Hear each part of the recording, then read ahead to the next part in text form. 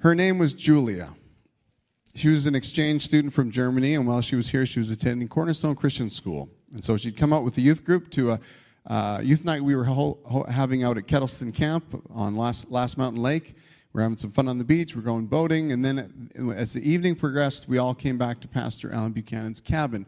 And I handed out to all the kids, I had a piece of paper with one of the Psalms, a song from the Bible, on it. And then I sent them out into the bush and said, go off on your own, get alone, and read it several times, and then come back and we'll talk. And so they went out, and they went and came back. And when they came back, I could see on Julia's face that something had changed. Her face was just transformed. She was so excited. And so I said to kids, well, let's share. You know, what stood out to you as you read this psalm? And she could hardly wait to share. And what she said was, I heard God for the first time. I heard God for the first time, and she was so excited. See, when Julia came to school, and she was an exchange student, but she wasn't a Christian, but she began to hear people at the school, whether the teachers or other students, sharing about having a personal relationship with God. And they would say things like, you know, how God had guided or directed them. And it seemed like this relationship with God that other people were talking about was very personal and actually interactive in some way. And she was very curious about that. And then for her, now she had finally experienced what other people had been talking about. And she came to know Christ and give her life to Christ. I've got good news for you today. Good news. God still speaks to people today. He still speaks to people today. Over the next 5 weeks, this is the Hearing God series. I taught this about 4 years ago in 2019. Do you remember 2019? Before some stuff happened in between. I can't remember what it was. Anyhow, but over the next 5 weeks, we want to look at what Scripture has to say about hearing God. We want to share, I'll share plenty of stories, and others will share stories that illustrate what it could look like to hear God's voice. And after the service, we're offering soup and bun lunch each week, where Laura Blackman will take the lead. I'll assist her, and we'll lead some guided exercises to help put hearing God into practice. So we're not just going to preach it. We want to practice what we preach. Jesus taught that hearing his teachings and putting it into practice was what was building. That was building your house on the solid rock. Not just hearing, but hearing and putting into practice. So we wanted to give you an opportunity to practice hearing God. So we've got 5 weeks of that planned for you guys. So you're all welcome to stay. We've got 60 people already signed up for it. I think a lot of that, we got about 60 people signed up. And anyone's welcome to come to it. Even if you just came this week and you thought, I didn't sign up. Just come. Just come if you want to come and check it out. We'd love to have you after the service for that. And the best part for young parents, I just want to say those 3 little words that you really need to hear, that you're longing to hear on deep down inside. Childcare is provided. Don't you feel loved? All right. So our goal is that we would, as a church, become more attentive to the voice of God and more responsive to his leadership and love in our lives over the course of these weeks and as we go forward. You see, what Julia experienced was the amazing effect of the Scriptures and the Spirit of God working together. And the Bible and the Holy Spirit, they're an amazing tag team. They are meant to go together. In fact, you can't understand the Scriptures without the help of the Holy Spirit. God, through the teachings of Jesus, we learn that God reveals things and conceals things at the same time. In fact, in an audience of people hearing Jesus teach, some people would go away understanding and some people would go away not getting it. Luke 10:21 says, at that time Jesus, full of joy through the Holy Spirit, said, I praise you, Father, Lord of heaven and earth, because you've hidden these things from the wise and the learned and revealed them to little children. Yes, Father, this is what you were pleased to do. So it's funny, people could be around Jesus, hear him teach, and they wouldn't necessarily go away understanding it. And then others, it would be revealed to them what he was saying. Luke 8:10 says this, The knowledge and the secrets of the kingdom of God have been given to you, but to others I speak in parables. Again, this is Jesus talking. So that though seeing, they may not see, and though hearing, they may not understand. So Jesus would speak in parables which would reveal things, but it would also conceal things. Because kingdom secrets, the knowledge of the secrets of the kingdom of God, as Jesus said, cannot be understood just by human intelligence or education alone. They're ultimately revealed by God. A good example would be the Christmas story. How did everybody get to the manger? I mean, if you have a manger scene, there's a lot of characters there. Some of them who may not have been there at the same time. But how did they all get there? Well, everyone who got there pretty much needed to hear from God to get there. I mean, Mary had an angel visit her. Joseph had an angel visit him. The shepherds had angels speak to them. The wise men had a star that led them. All this God stuff, all this supernatural God stuff to get them to the manger. You know who didn't make it to the manger, but had the opportunity to be there? The Bible scholars of the day. The Magi showed up in Jerusalem talking to King Herod and said, hey, give us some more help. We've been following the star. We want to know where this king is to be born. And so the king got the Bible scholars, and they came forward and they said, oh, yeah, we've studied the Bible. It's pretty evident it's going to be in Bethlehem. So then the Magi went to Bethlehem, and it was true. What did the Bible scholars do? They didn't make it to the manger. They didn't go to Bethlehem. I mean, could you get any better opportunity? Yeah, it's going to be in Bethlehem. You're following a star? Yeah, it seems like it's all on. It's like, how did they not get there? How did they miss the point of they studied the Bible their whole lives, and they missed the point of it all. They missed the moment. Can you imagine that someone might spend their whole life studying the Bible and miss the point of it? Evidently, this happens more often than we'd like to think it does. 30 years later, Jesus ran into the same dynamic, again, with people who studied the Bible, the Pharisees of the day. And Jesus said this about them, John 5:39. You study the Scriptures diligently, which is good, by the way. You study the Scriptures diligently because you think that in them you have eternal life. You know, they're not far off on this. These are the very Scriptures that testify about me. Yet you refuse to come to me to have life. So they studied the Scripture diligently. Nobody knew what was in them as far as the content of the Scriptures more than anyone. Yet they needed the Holy Spirit to reveal that Jesus was the one. So whether through their hard-heartedness, whether through their hypocrisy, they had all sorts of issues in those days, their spiritual pride. There's a huge disconnect. They studied the Scriptures and were nose to nose with Jesus, and yet didn't come to him. They missed the point. On the other hand, you've got common folks like fisherman Peter having revelations. Matthew 16:16, it's Jesus is asked, who do men say that I am? And Simon Peter answers, you are the Messiah, the Son of the living God. And then Jesus tells us something. He says, blessed are you, Simon, son of Jonah, for this was not revealed to you by flesh and blood, but by my Father in heaven. It was revealed to him. Even Jesus' disciples needed the Holy Spirit to understand the Scriptures. A pretty famous one is Jesus is walking after his resurrection. He's walking with two of his own followers who don't recognize him on the Emmaus Road. And he said to them, this is what I told you while I was still with you. Everything must be fulfilled that's written about me in the law of Moses, the prophets, and the Psalms. Then he opened their minds so they could understand the Scripture. There was a supernatural work that needed to happen so they could understand the Scriptures. So if even the scholars and Jesus' disciples couldn't understand everything without the revealing and illuminating ministry of the Holy Spirit, we probably need it too.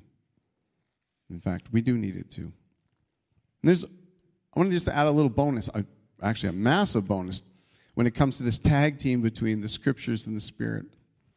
John 14:26, the Advocate, the Holy Spirit, whom the Father will send in my name, will teach you all things and will remind you of everything I have said to you. You ever have a scripture come to your mind in a situation? Maybe you haven't even thought about it for a while. Maybe you read it recently, and maybe you read it a long time ago. But suddenly in a moment, it comes back to your mind. This is promised. Jesus promises this dynamic will happen in our lives as his followers, that we will have something that we've read or that we've heard, and maybe a phrase of it or something like that will come back to us in a moment when we need it. Maybe it's to encourage you. Maybe it's to encourage someone else. Maybe it's to correct you or to guide you or to teach you. But this is the tag team bonus that comes with the Scripture and the Spirit, is that the Spirit is one of its job. The Holy Spirit's roles in our lives is to bring back to the mind the Scripture that we've read. For some, anyone like me, you struggle a little bit with your memory now and again. Okay, you just forget stuff. Isn't that incredible? Here's a memory aid that's supernatural. He'll bring back to our minds things that we've read. So this really is an encouragement to read the Scriptures, because he's going to bring back what you've already read or heard. So you should read it. Get more fuel to be brought back to your mind, right? And so that the things that you've read and that you've paid attention to, that he can bring it back as well. Now, Scripture teaches that there's revelation. Now, this don't stone me yet when I say this. Scripture teaches that there is revelation besides the Bible. Now, let me be clear right up front, because I don't want us to get off onto a tangent on this. We're not still writing the Bible. I'm not talking about God's going to speak something to you, and then we're going to have to, take our Bibles and send them back to the printer and say, add this in. Like, it's not something on the level of the Bible. But there is revelation that the Spirit gives. There's revelation that the Spirit gives. The end of the book of 1 Corinthians, chapters 12, 13, and 14, talks about the role of that in the church. I'm not going to dive really deeply into it right now. But it talks about, I think the one we're most familiar with is chapter 13 in the middle, because it gets read at a lot of weddings, right? If I give all I have to the poor, if I can prophesy, if I can speak in tongues, and do all these things, but I don't have love, it ends up adding up to nothing, right? But in there, it talks about that there is a time where tongues and prophecy and knowledge and all these different things that are talked about in 12, 13, and 14 will cease. And it gives us a clue on when it will cease. It says when perfection comes, and then it goes on to say when we see face to face. Well, when are we going to see Jesus face to face? When are we going to see face to face? When he comes, or when we go to be with him. So until then, there's a role for hearing God in the church. And if you read, I read it again last night, just read through, especially chapter 14. If you read through 12, 13, and 14 all together, it's like, follow the way of love, and then it's just like, this is to edify the church. This is to build up the church. This is meant to edify. Do the things that will edify. Do the things that will build up. It just says it again and again and again and again and again and again. This is for the church to build each other up. That's the purpose behind it. So, you can hear from God and it can build you up, but also I really believe that God wants for us to hear from God so that we have something to build others up, to build up the church. And that's a huge dynamic for hearing from God. So, we don't put it on the same level as the Bible, because the reality is the Bible is trustworthy in all that it says. We can go to the Bible and say, I can take that to the bank. But if you come to me and you say, man, I think I heard from God, well, then what we're going to do is we're going to test that. Like, we're going to try to discern. If I come to you and I say, man, I think I heard from God, jump into the game, engage with me. Maybe I need confirmation. Maybe I need your wisdom or your discernment to see, to see if that really is God speaking in my life. I believe God speaks. I believe God wants to speak to us more than we want to listen to him. He wants to lead and guide us more than we want to be led and guided. In fact, I think it's our inattention to God, our lack of inquiring of the Lord, and our let's just get it done sometimes that stops us from hearing the voice of God. But at the same time, when I feel or you feel that God might be saying something, we need to test that. right? We're not looking at the scriptures in that light, but we are looking at when we feel that we've heard from God. But there is a revelation that the Spirit gives us besides the Bible. And it's here to God, it's here to be heard and utilized and responded to until we see him face to face. When we see him face to face, we won't need that anymore, right? So the Bible becomes a filter for words that people get from God. If you feel like you've heard something from God, go to the Bible. Does it match up with the Bible? If it doesn't match up with the Bible, it's not from God. So here's a couple things. So if you're seeking guidance from God, a good starting place is the Bible. I mean, go to the Bible. It's so helpful nowadays. Everybody can get like YouVersion on their phone, or they can get Bible Gateway on their laptop or something, and you can just search the scriptures. You can search for keywords. It's really helpful. It used to have to own a whole library of books to do these kind of things, but you can just do it like that. So you say, I wonder what God thinks about this. Well, I encourage you, go to the Bible.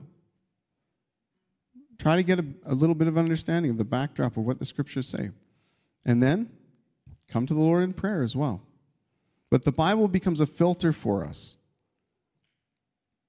The Bible becomes a filter for us. So if you hear something and it contradicts what's in the Word of God, it's not from God. Now, I want to guard against a couple extremes.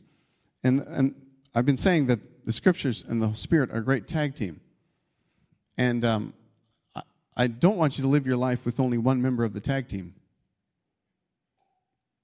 I mean, the Scriptures are amazing, but I've been making the case that you need the Holy Spirit to help you understand what God is saying in the Scriptures. So, let me just put it into different language here. The Scripture is incredible because in the Scripture we encounter biblical principles.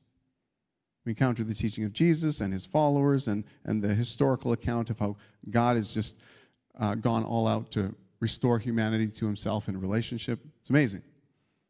And in there you find biblical principles. And they are essential. And then on the other side, you have what the Holy Spirit is wanting to do in your life, and that is prompt you to work and guide you and lead you. So Spirit promptings and scriptural principles. They're both needed. And I'll tell you, let me just explain that. First, let's start with scriptural principles. Principles are like policies. They simplify your life. You know what policy is? It's like every time you encounter this scenario, do this thing. Like you might have, at your work, you might have policies. Now, policy is sort of a stinky word for some of us because we've encountered some really bad policies. But when policies are good, they're really good, right? Because it means you don't have to make that decision 1,000 times. You make it once, and you always do that. For example, I read in the Bible, multitude places, that as a follower of Jesus, I am always to forgive anyone who offends me. That's the teaching of Jesus. That's the teaching of his followers. It's the teaching throughout the Bible. I'm supposed to forgive them as Jesus has forgiven me. I mean, that's the teaching of the Lord's Prayer. It's there. It's solid. So I've come to take that principle, always forgive whoever offends you, and I've adopted as my policy for my life. So my endeavor is to, for the rest of my life, always forgive everyone who offends me. Now, I can get as mad at people as you can, maybe more than some of you. I can hold a grudge like a champ. But I've seen enough of what bitterness does to people and what it does in my own heart. And I've tasted the freedom that forgiveness brings. And just straight up, I know as Jesus' follower, this is what he commands me to do. It's not an option. So I've made forgiving everyone who offends me my policy for the rest of my life. You know what? That simplifies my life. Because now I don't have to sit there and go, God, is it your will that I forgive this person? Lord, if you'd only speak to me, give me direction. No, I have a biblical principle that I can take to the bank. It's absolutely clear in Scripture. And so I'm not ever deciding, will I forgive this person? Or does God want me to forgive this person? My question is, help me, Lord. Help me to forgive. Help me to, it's just, I can start the process without having to deliberate over what I'm supposed to do. And there's so many other principles in Scripture. Scripture speaks to so many different areas. And so look to Scripture first, find those principles, and you'll have stuff that will simplify your life. And there'll be guardrails in your life. They'll keep you out of the weeds, really. So scriptural principles are incredible. They're so helpful to our lives. And they're entirely reliable. So, again, scriptural principles. But principles by themselves do not make all our decisions clear. They don't. If you knew every scriptural principle in the Bible, if you had the Bible memorized back to front and you had studied it all your life, you still would run into decisions that the Bible doesn't give you a clear answer for. Because it's not meant to be an answer book that answers every scenario that could possibly come up in the world. That would be a book bigger than this room. And that's why spirit promptings are also essential. So let me give you an example. Acts 13, 1-2.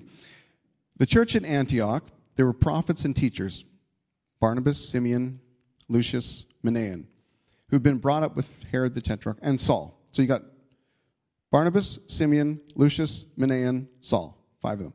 While they were worshiping the Lord and fasting, the Holy Spirit said, "Set apart for me Barnabas and Saul for the work to which I have called them."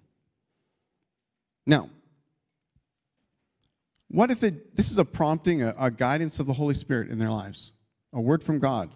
I wish there was more about it to say, well, how did these 5 guys hear together? And how did they? Wow, it's amazing. And this is a very historic moment in the history of the church, the global church, actually. Now, let's just say, okay, we're not going to hear from God. We're just going to use biblical principles. Well, they would have probably, from reading the Old Testament, they could have, from reading the Old Testament and from understanding the teachings of Jesus, that Jesus was calling them to go to the Gentiles and to bring the gospel to the rest of the world. But it didn't seem like everybody really got that, even though they had that teaching. And but how would they, by biblical principles, have figured out it was Barnabas and Saul that was supposed to go? I mean, if they're just doing biblical principles and said, well, some of us should go. Maybe Simeon and Manaen. Or maybe Lucius and Barnabas. Or maybe... But the Holy Spirit, in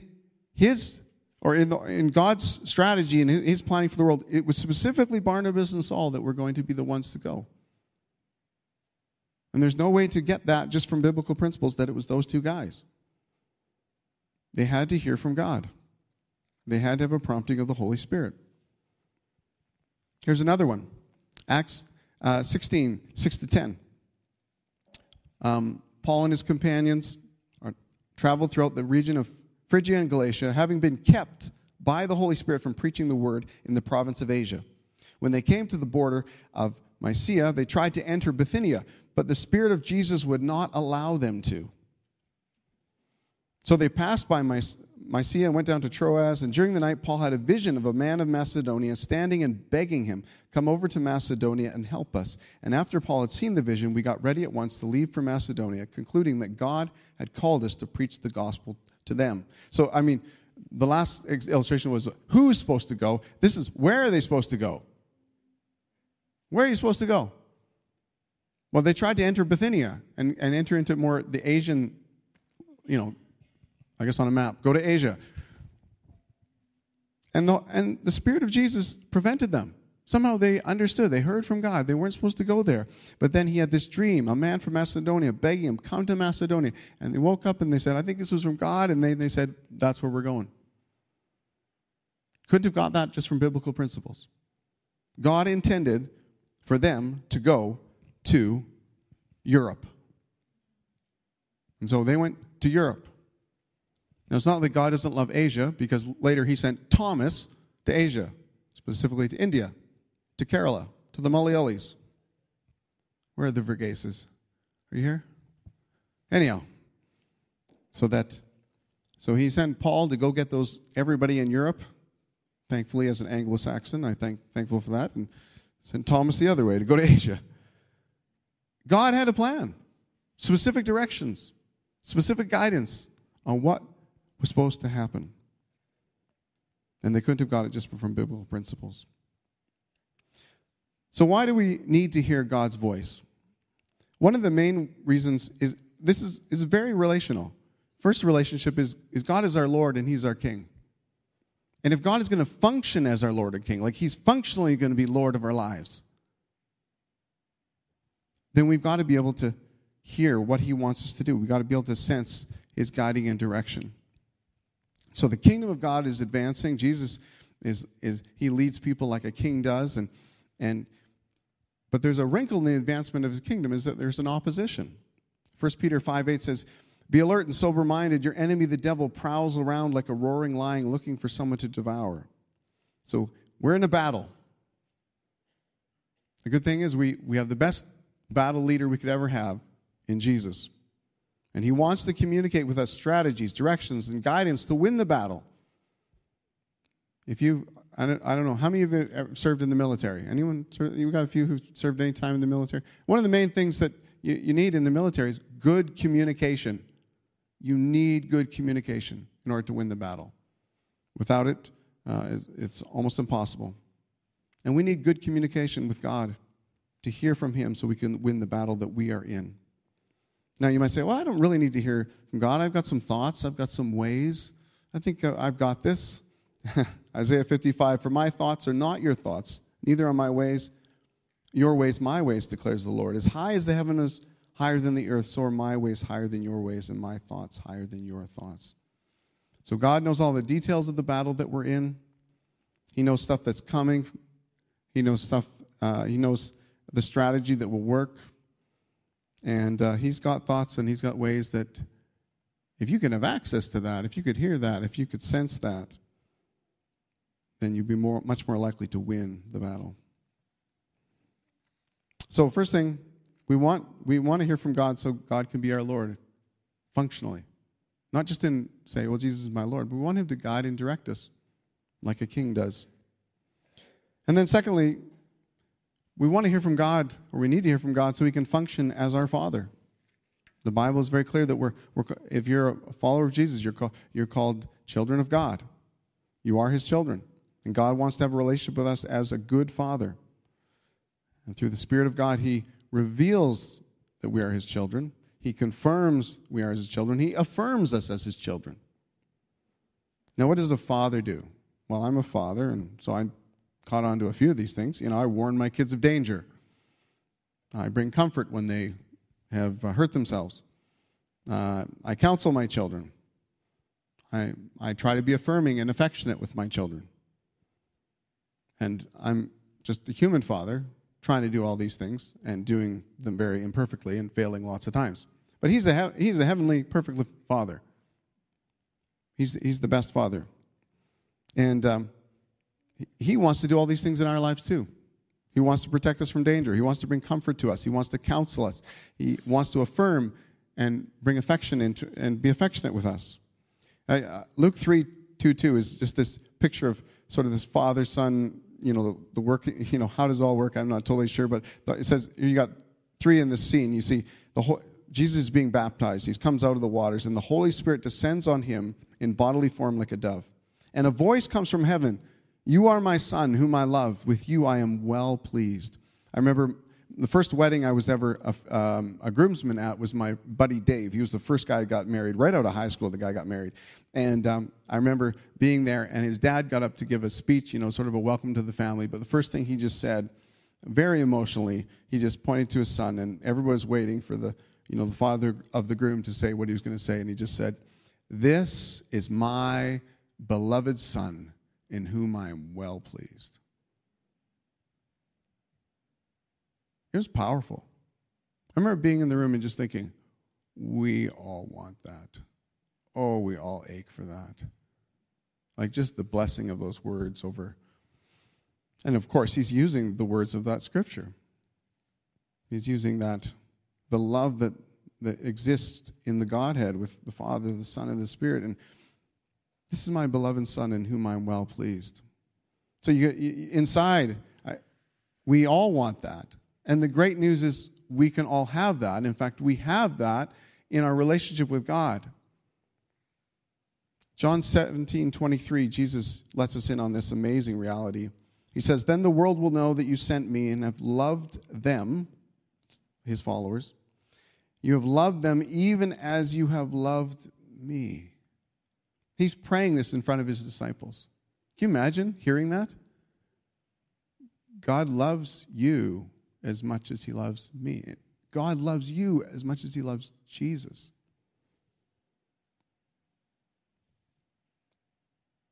Wow. The affectionate affirmation that we always wish we could have, maybe from our earthly parents, we can have that in our relationship with God. So we want to hear from God so he can direct us like our Lord and our King. We want him to be able to function as our Father and for us to receive what we can only receive from our Heavenly Father in those ways. So many times I've prayed for people and just prayed that God would speak into their lives the words of affirmation, the words of affection that they could only get from their Heavenly Father. There's things that he wants to say to you that will lift you like nothing else. And here's the third one. So Jesus can be your life. Jesus taught that we draw life from God like a branch draws a life from a vine. I am the vine, you are the branches. If you remain in me, remain in relationship with me, and I in you, you will bear much fruit. Apart from me, you can do nothing. So you want to have a fruitful life? You want to have a nourished life? Do you want to be sustained, to have peace and courage? We want to hear from God. There's a story of Jesus comes and he's thirsty. He's at a well in Samaria, and there's a Samaritan woman there, and he asks her for a drink, and then she sort of points out the strangeness of this request because she says, well, you're a Jew and I'm a Samaritan woman, and that's two cultural barriers, woman and Samaritan. Jewish man, Samaritan woman. Like, you're crossing Jesus is crossing some huge cultural barriers to have this conversation. And she points it out to him. She comes like, you are crossing cultural barriers, and basically, like, you are doing this. Like, this is strange. This is odd. This is weird. This is not normal. And Jesus' answer to her is amazing. He just says, if you knew the gift of God and who it is that asks you for a drink, you would ask him, and he would give you living water. If you only knew. If you only knew what God could do in your life. If you only knew the life that he could bring to you. If you only knew that, you would cross the cultural barriers. You would tear down any barrier to get what God has for you. If you only knew what he could do in your life, there would be no mountain you wouldn't climb, no river you wouldn't cross, there's nothing you wouldn't go through to get it. Because he's that good. He's that good. An intimate relationship with God is that good. If only you knew how good God can be in your life. It's like he implants in your life a spring. It's interesting because a spring is a source. I mean, you can have a glass of water or you can have a spring of water. He asked her for a glass of water. And then he tells her, but you know what? You could have a spring of water. You could have something bubbling up within you. You could have the life of God within you. And you never thirst. And this is we're all thirsty. But this woman was thirsty. She'd been in relationship after relationship after relationship. Had 5 husbands, wasn't with any of them anymore. The guy she's with now is not her husband. There's a lot of thirst. And Jesus says, I'm the answer to your thirst. I want to be your life. Jesus wants to be our life. This is eternal life, John 17:13, that they know the only true God and Jesus Christ whom you have sent. John 10:10, I have come that they might have life and have it to the full. One of my favorite little stories about hearing God, I think, is so interesting, is Paul, this is one of his followers, is telling everybody about Jesus. And he runs into an angry mob, and it says in the scriptures that their intent was to rip him to pieces. But the Roman soldiers intervene just in time, and they put him in prison to protect him. But the next day, it gets worse. The next day, 40 men make a pact that none of them will eat or drink till Paul is dead. So, you sometimes feel like everybody hates you. I think the mob wanted to rip me to pieces yesterday, and then the next day, 40 men have made a pact that they will not eat and drink again till he's dead. Talk about being unpopular. So he's in prison. He's in prison, and the prison's the only thing keeping him alive. Now, he could have gone back to the scripture. He could have gone back what Jesus taught his disciples. Jesus had some amazing words for his disciples. John 14:27, peace I leave with you. My peace I give you. I do not give to you as the world gives. Do not let your hearts be troubled and do not be afraid. I mean, that's an incredible promise.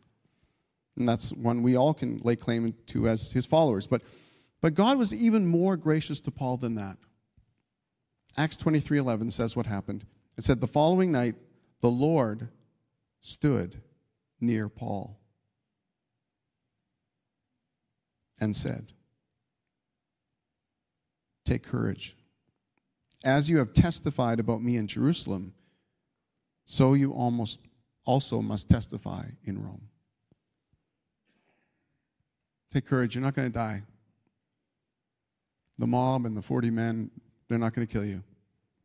You're talking about me all over the place. You're going to keep talking about me. In fact, you're going to go all the way to Rome with this story about my resurrection and my kingdom. Isn't that incredible? This is the thing that keeps striking me about hearing the voice of God in our lives, in whatever form it comes. How undeserved it is. I mean, it's undeserved that we have the Word of God in print form that we can read, or digital form if you're using that, right? It's amazing that we have preserved for us the Bible. I mean, that's undeserved. And it's amazing that the Holy Spirit helps us understand the Bible, and that's undeserved. And it's amazing when a scripture that you read jumps off the page and just grips your heart, and that's undeserved. And then that God would speak to us in any other way beyond that to encourage us, to give us courage, to help us walk with him, to give us direction. That's undeserved. It's like he is this good. I remember talking to one of my mentors, the first pastor I ever worked with, Lauren Tebbitt. I went to visit him. This is years after he had moved to Calgary to plant a church. And so I went to visit him, and I was sitting down with him. And he said, what's going on in your life? And it just been a string of really good things in my life. I said, this has happened, this has happened, this. And I said, I don't know what I've done to deserve this. And he looked at me, and it was like that mentoring look where you're like, oh, I said something wrong. He's like, Steve, you don't deserve any of it. Do you remember the gospel? Oh, yeah. He goes, it's just that God is that good. He's so gracious. He's given us all way more than we deserve.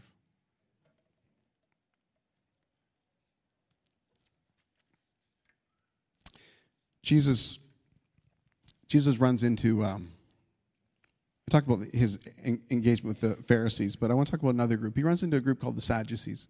And the key thing about the Sadducees you need to know for this account is basically that they don't believe in the resurrection.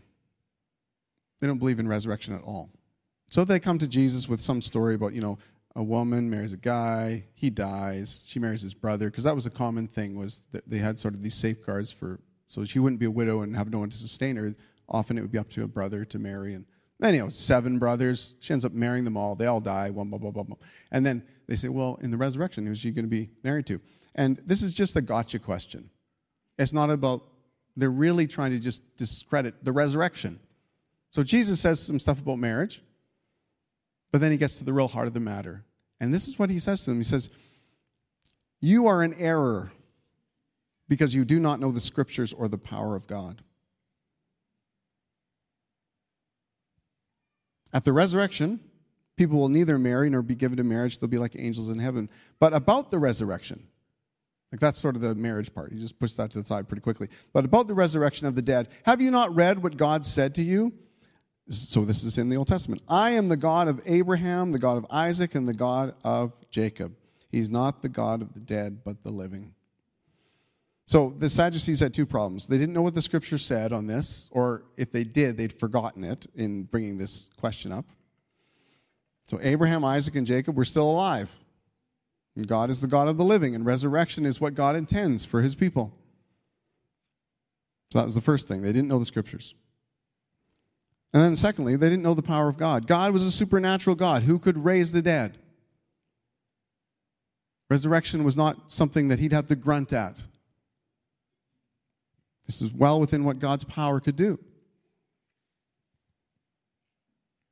You know, when I went to Bible college, on the walls of the chapel in the Bible college, I went to Eston College. I've gone to Eston College for 3 years, and I've had about a year's worth of classes at Briarcrest. So those are the two colleges I've had the most experience with. But Eston College had sort of the motto of the college in the chapel. It said, to know the Scriptures and the power of God. Just basically take it from these verses. I went and checked their website recently, and they've added one more phrase to it. To know the Scriptures and the power of God to further the Great Commission. And I was just reading that and saying, what a great statement. It's almost like a great checkup statement that a church could use. Do our people know the Scriptures? Are we teaching the Scriptures? Are people reading the Scriptures? Are we familiar? Are we gleaning the biblical principles out of that so that we make those our policies in our lives and live according to how God wanted us to live? And then, do we know the power of God? Are we believing in faith for God to do supernatural things? Are we expecting great things from God? Are we attempting great things for God? Do we know the power of God? And are we furthering the Great Commission? Jesus is on mission in the world, and are we partnering with him? Are we furthering that through these things? So I think it's a very modern problem. Well, the ancient problem and the modern problem, the problem of the Sadducees and the problem of the modern Christians, very similar. It's easy for Christians to become unfamiliar or not really learn what the Bible teaches. And I think it could be easy for Christians to not look to God in faith to do the supernatural. And I would love to have a church. I think we do in many ways, but I think I would love to have a church that's growing in these things, that we're more and more anchored in the principles of Scripture and more sensitive to the promptings of the Holy Spirit as we go forward.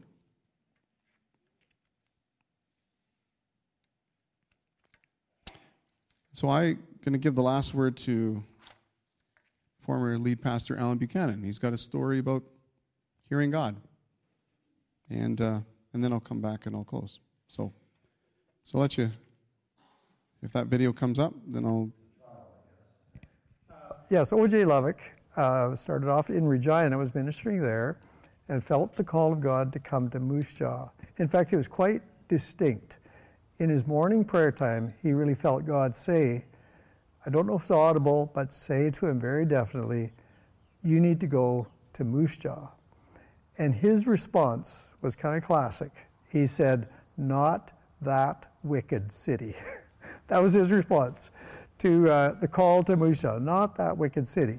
Now, I think it was the Roaring 20s at the time, and there was a fair bit of wickedness happening everywhere, but Moose Jaw had some notoriety about wickedness. Anyway, so his response was not that wicked city. He further went on to argue with God, I'd need money. I'd need $300. And why he picked that number, I have no idea, but that's what he picked. Anyway, later in the day, as he was walking to the church to spend some time there, where they were ministering in Regina, he was spoken to by a man from out of the city, actually, I think from Shaunavon, I heard, who stopped him on the street, introduced himself, said there was something about his sister had received ministry, I think even healing, at one of his meetings. And he felt the Lord had directed him to come and give him $300 as a gift. And right away that coincided with what he just argued with God, but he was still resistant. So he actually told this man, he said, well, I don't want to take it right now. If you're back, and he understood the man was from out of the city, so he made this quite difficult. He said, if you're back in the city on the weekend, talk to me about it then. So, not very often would you turn a gift down. And what's the chances of getting it again if you did turn it down? Anyway, that's what he did. Well, the weekend came. This man showed up again, offered him his $300, and sort of the arguments, had to be broken down. And O.J. Lovick came, I believe, the next Monday, or like right the next day, the Monday, came to Moose Jaw to look into renting a place and being able to start meetings. That all worked out. He got a theater downtown, and that became the kind of the hallmark of the church for a while. It met in theaters, but that's where it began, and met in rented theaters. And he tried to take out an ad in the paper. He tried to get them to copy some articles that had been in the Regina paper about miracles. The editor was very resistant and said, no, I'm not going to publish anything happened there. I don't believe in miracles, but if one happens here in Moose Jaw, I'll put it in the paper. If there's a miracle here, I'll put it in. But he's quite resistant.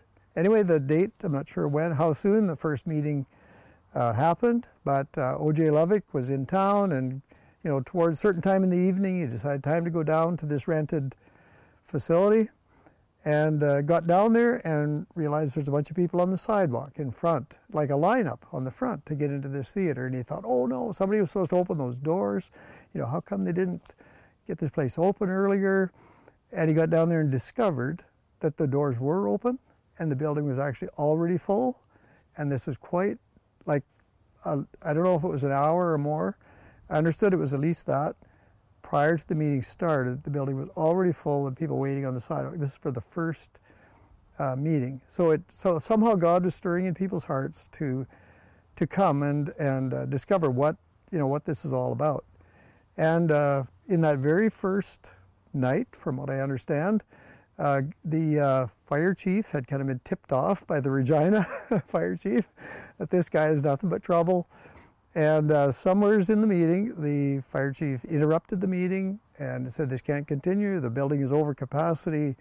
We got to shut this down. Anyway, they were somehow able to convince him they could stay if they cleared the aisles, which again meant some people had to get out or crowd together more, and they were able to continue with the meeting. And somewheres in the meeting, miracles began to happen. I don't recall right today all of the miracles, but I think that first day or first few days, there were some miracles that involved deaf people being able to hear, blind people being able to see, dramatic enough that these were known people in the community, that when the editor of the paper, who had not been very receptive, heard about it, he agreed to print the stories. And so immediately there was reaction across the community as God, showed up in pretty amazing ways. This was 1923. When this was happening. So the Roaring Twenties were underway, and God showed up to put on quite a performance that attracted a crowd, and so it kept on like that for months. Now I'm not sure how long O.J. Lovick continued to come and be the main speaker, but it went on for a long time. They changed theaters. Sometimes their contract of rent ran out, and they'd have to move to a different facility. Eventually it became known that, hey, this is a viable congregation, we better structure it a little bit more. But they continued to meet in theaters, renting theaters downtown and various locations. I don't know the number of all the different places they functioned, but again, so the mark kind of those meetings was known as a place where miracles happen, where God shows up and does some amazing stuff. And so that was the kind of the kickoff days, from what I understand, of the church. 100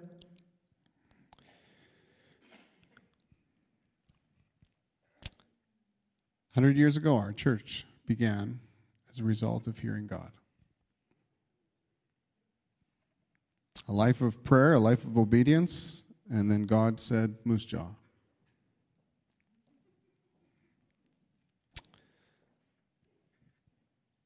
We can't, when you hear about miracles, you hear about all those kind of things, I don't know that I don't think you can just force those things to happen. But what you can do is you can be attentive to God. You can be receptive to what he says. You can share those things in community. You can step out in faith as a response to what he's prompting us to do. And again, obedience is the success on our end, and what God does with it is what God can do, only what God can do. So even though it took O.J. Lovick a little while to obey, he did. And I think that's what we want. We want to hear the voice of God, and we want to obey. And we'll trust him with the results. But this is our roots. This is our heritage. This is our history. And now it's 100 years. And I think in many ways, lots has changed, and in many ways, it's still the same. Same spiritual battle. Same opportunity to live a life of faith and trust in God, to be guided and directed by him, to submit ourselves in such a way that he can use each one of us. They can speak to each one of us. He can guide and direct not just a few, but an army. And so I just invite you to come on the journey. Come on the journey of saying, Lord, speak to me. Guide me and direct me. I lay down my agenda for yours. Let's stand together.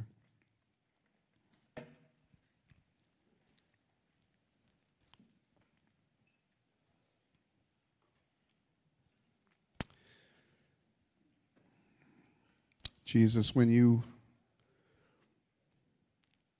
spoke in the book of Revelation, you spoke over many churches, and you said again and again, he that has ears to hear, let him hear.